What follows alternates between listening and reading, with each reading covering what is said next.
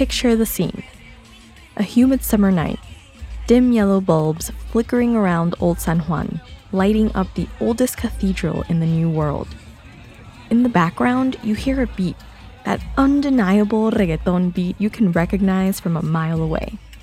As it gets louder and more intense, people of all shades and identities swarm the square and start moving their bodies provocatively, with urgency, and in protest of Ricardo Rosselló, the now ousted governor of Puerto Rico. That was the summer of 2018, when Perreo Combativo was born. With it came the reminder that the music we get down to is more than just music. Music is how we cope.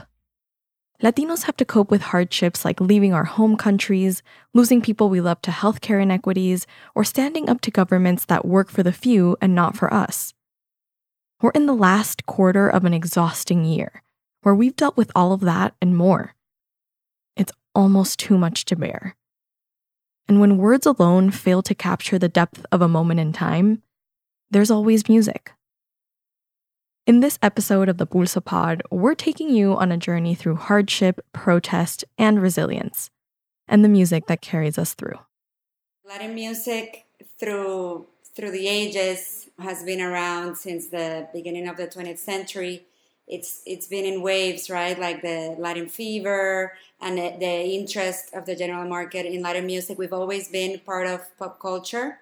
But I would say in the past 10 years, it's been remarkable how Latin music has moved from being a genre or a niche to being mainstream. During times like, in the 70s in New York City, where there was economic hardship, hip-hop was born out of that, and Latinos were part of that movement, along with African Americans. Throughout this episode, we'll be joined by Nuria Net, renowned music journalist and founder of her own podcast company, La Coctelera Music. You may also hear her baby daughter, who also joined us for this conversation. As Nuria mentioned, Latino music is mainstream now. But what is it about our sounds that have captured the world? Latin artists, there's so much diversity, and especially Latinx artists, right? So Latinos born and raised in the US or second generation are expressing themselves creatively, in Spanish and English and Spanglish. That authenticity. Yes, authenticity, one of my favorite words. Our music, by telling it like it is and letting raw emotion come out, gives us the permission to feel and heal, especially in times of hardship.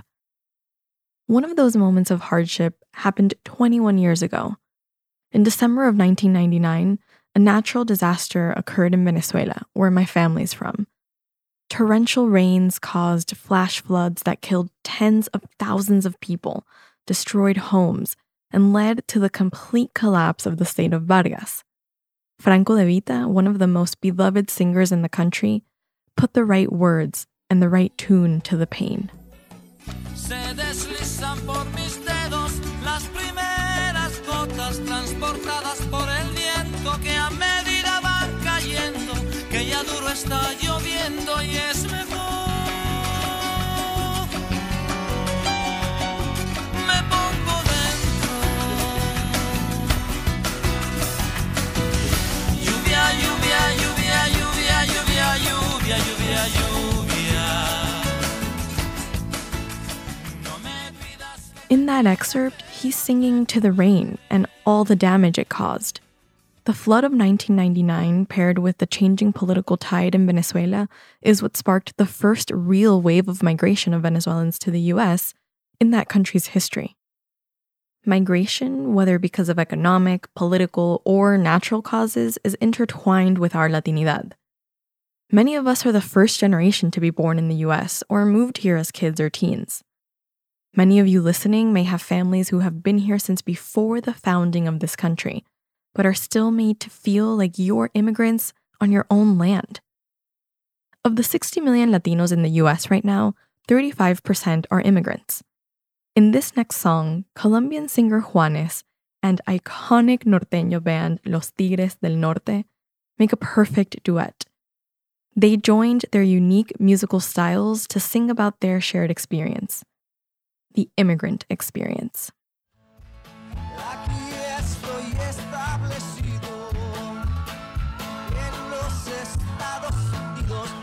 años pasaron ya. En que crucé de mojado. The song starts with the story of a couple you'd find in any one of our families who came to the United States with their small children. After 10 years of being here, they're still undocumented and unable to return to Mexico. So many of us can relate to that pain. El dolor de no poder regresar.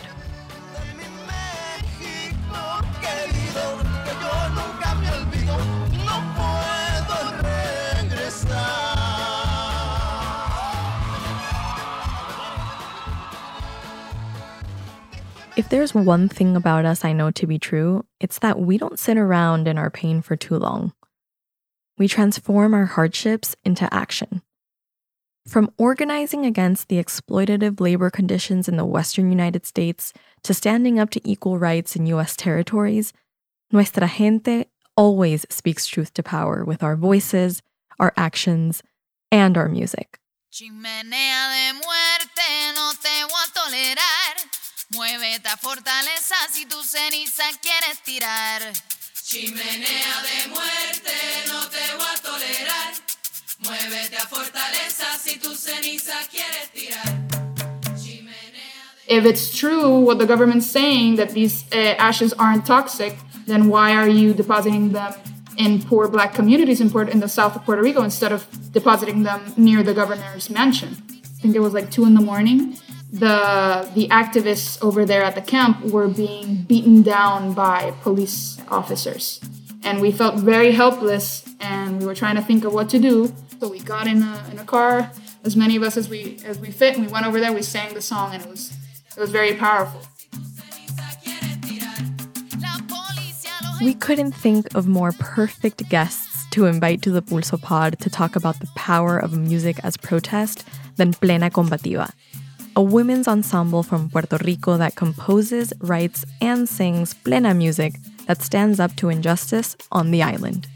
What our job is to document our activism and the activism that goes on around us through our music.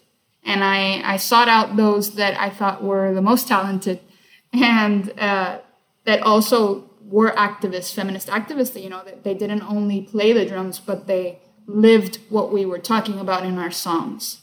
It's revolutionary that we're all women playing plena. We compose our own songs, we play them, we sing them, everything. We've tried to, cover a variety of social justice protests. If it's for accessible and safe abortion, if it's because of gender violence, we want to take down the patriarchy, but we also want to take down racism and capitalism and colonialism and the binary. And that's the perspective that we take on when we compose and with the other types of work that we do. Cuanto más, cuanto más, cuanto más vamos a aguantar. Cuanto más, cuanto más, cuanto más vamos a aguantar. Cuanto más. We've been present in big, massive protests, but we've also been present in specific situations. I can recall a song we wrote, which is called Cuanto Más. How much more are we going to tolerate about racism in Puerto Rico?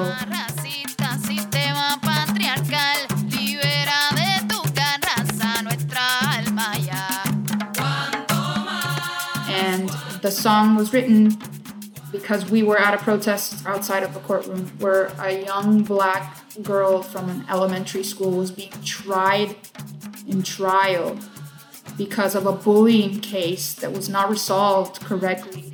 She was being bullied for being black, and she was also a special ed student. And instead of resolving that conflict in the school, she was taken to court. We went there with this song to share it. Plena in Puerto Rico, if you play it, people are going to start dancing around you, and then they'll listen to what you're saying. It's something that we have in our system. So that's why it's such a great vehicle for us to communicate, because it's already wired in us. This is healing music. It's accessible music because the vibration of the drums is something that connects us with our history, with our heritage. And it also, it's loud. I mean, we make ourselves be heard. For our last theme, we're talking resilience. Resilience is the ability to recover quickly from difficult times. And yes, we have Latin music to help us do that too. So many moments in our history, in our musical history, that I think we should celebrate more. Because if we think about it, it's like, wow, they were ahead of their time.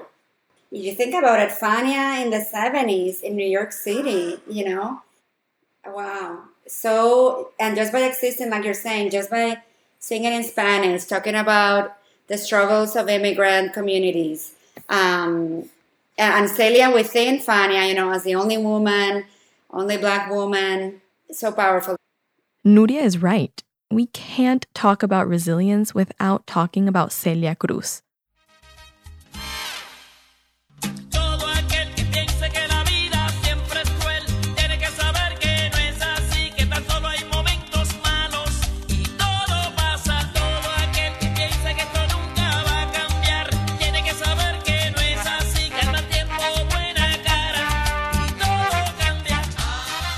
One of the most popular Latin artists of the 20th century, she was the epitome of joy even as she carried the burden of being exiled from her home.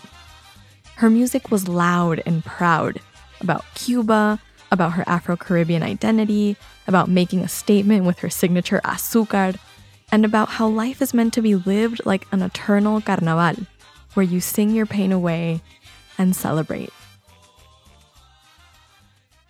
Another song that comes to mind when I think of resilience is Color Esperanza, sung by Diego Torres.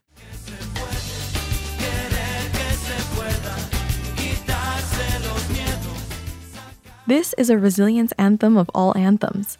The song talks about how creating change is within you, and the most important line, pintarse la cara color esperanza, means to color yourself hopeful, because hope is the last thing we lose.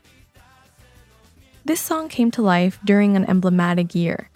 It was September of 2001, and Argentina, where Diego Torres is from, was facing a tough economic time. Here in the United States, we were mourning as a country after the horrible terrorist attacks on the Twin Towers in New York. The timing was aligned, so this song traveled quickly over to our side of the American continent. I remember I was in 7th grade in South Florida that year, and every time I'd get into the car and turn on the radio, there it was. The song always brought a smile to my face every time I listened to it, and it still uplifts me anytime I hear it today. Before wrapping up, we had one final question for Nuria. Are there any songs for you that are soundtracks for your life or your moments that you're like, oh, this song just hits me every time? Well, after Hurricane Maria, you know, Estamos Bien by Bad Bunny, it became also like an anthem. And for us in the diaspora who are far away, you know, it was also a way of saying everything's going to be okay. It just became like the song that captured the moment.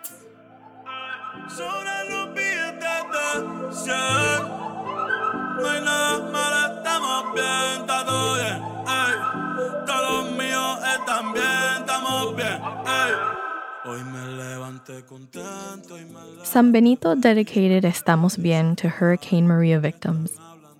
With this song, he was telling Boricuas everywhere that they're all right. Even after a devastating storm that ravaged the island, they were going to be all right. With his colloquial lyrics and gender-bending style, he's become a Latino icon. Bad Bunny's videos have billions of views, and his music spans every corner of the globe. From trap to reggaeton to salsa, from pop to norteñas, across genres and nationalities, Latino music helps us cope. In English, Spanish, or Spanglish, our music is what gets us through. The tempos of our songs, the passion of our artists, and the realness of our lyrics makes Latin music a universal language that lifts our spirits, speaks our truth, and carries us into the next day.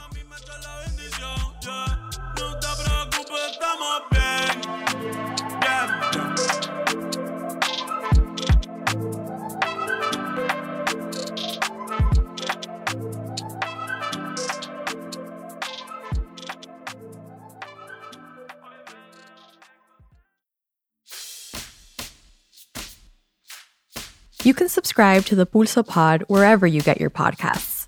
And if you like what you heard, please leave us a review on iTunes. Reviews help us get our message to Latinos around the country.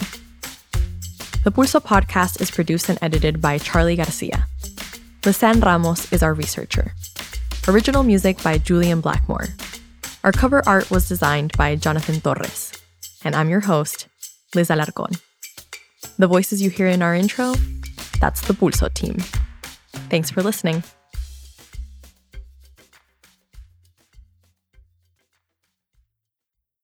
Hey Pulso fam, I want to tell you all about Atlas Lingüe, a Studio 80 podcast about language, culture, and communication. Have you ever wondered what your cat is trying to tell you? Or how Disney Pixar writers craft stories that resonate across numerous languages? Atlas Lingüe host Luis Lopez explores these topics and so much more. It's a show about the confusing, wonderful, and weird world of language, and this season they're diving deep into the language of culture online. They're interviewing content creators from different countries who document their daily lives and cultural backgrounds on YouTube, TikTok, and Instagram. New episodes air every other Monday wherever you get your podcasts. And you can also watch all the interviews on their YouTube channel at 80 Podcasts.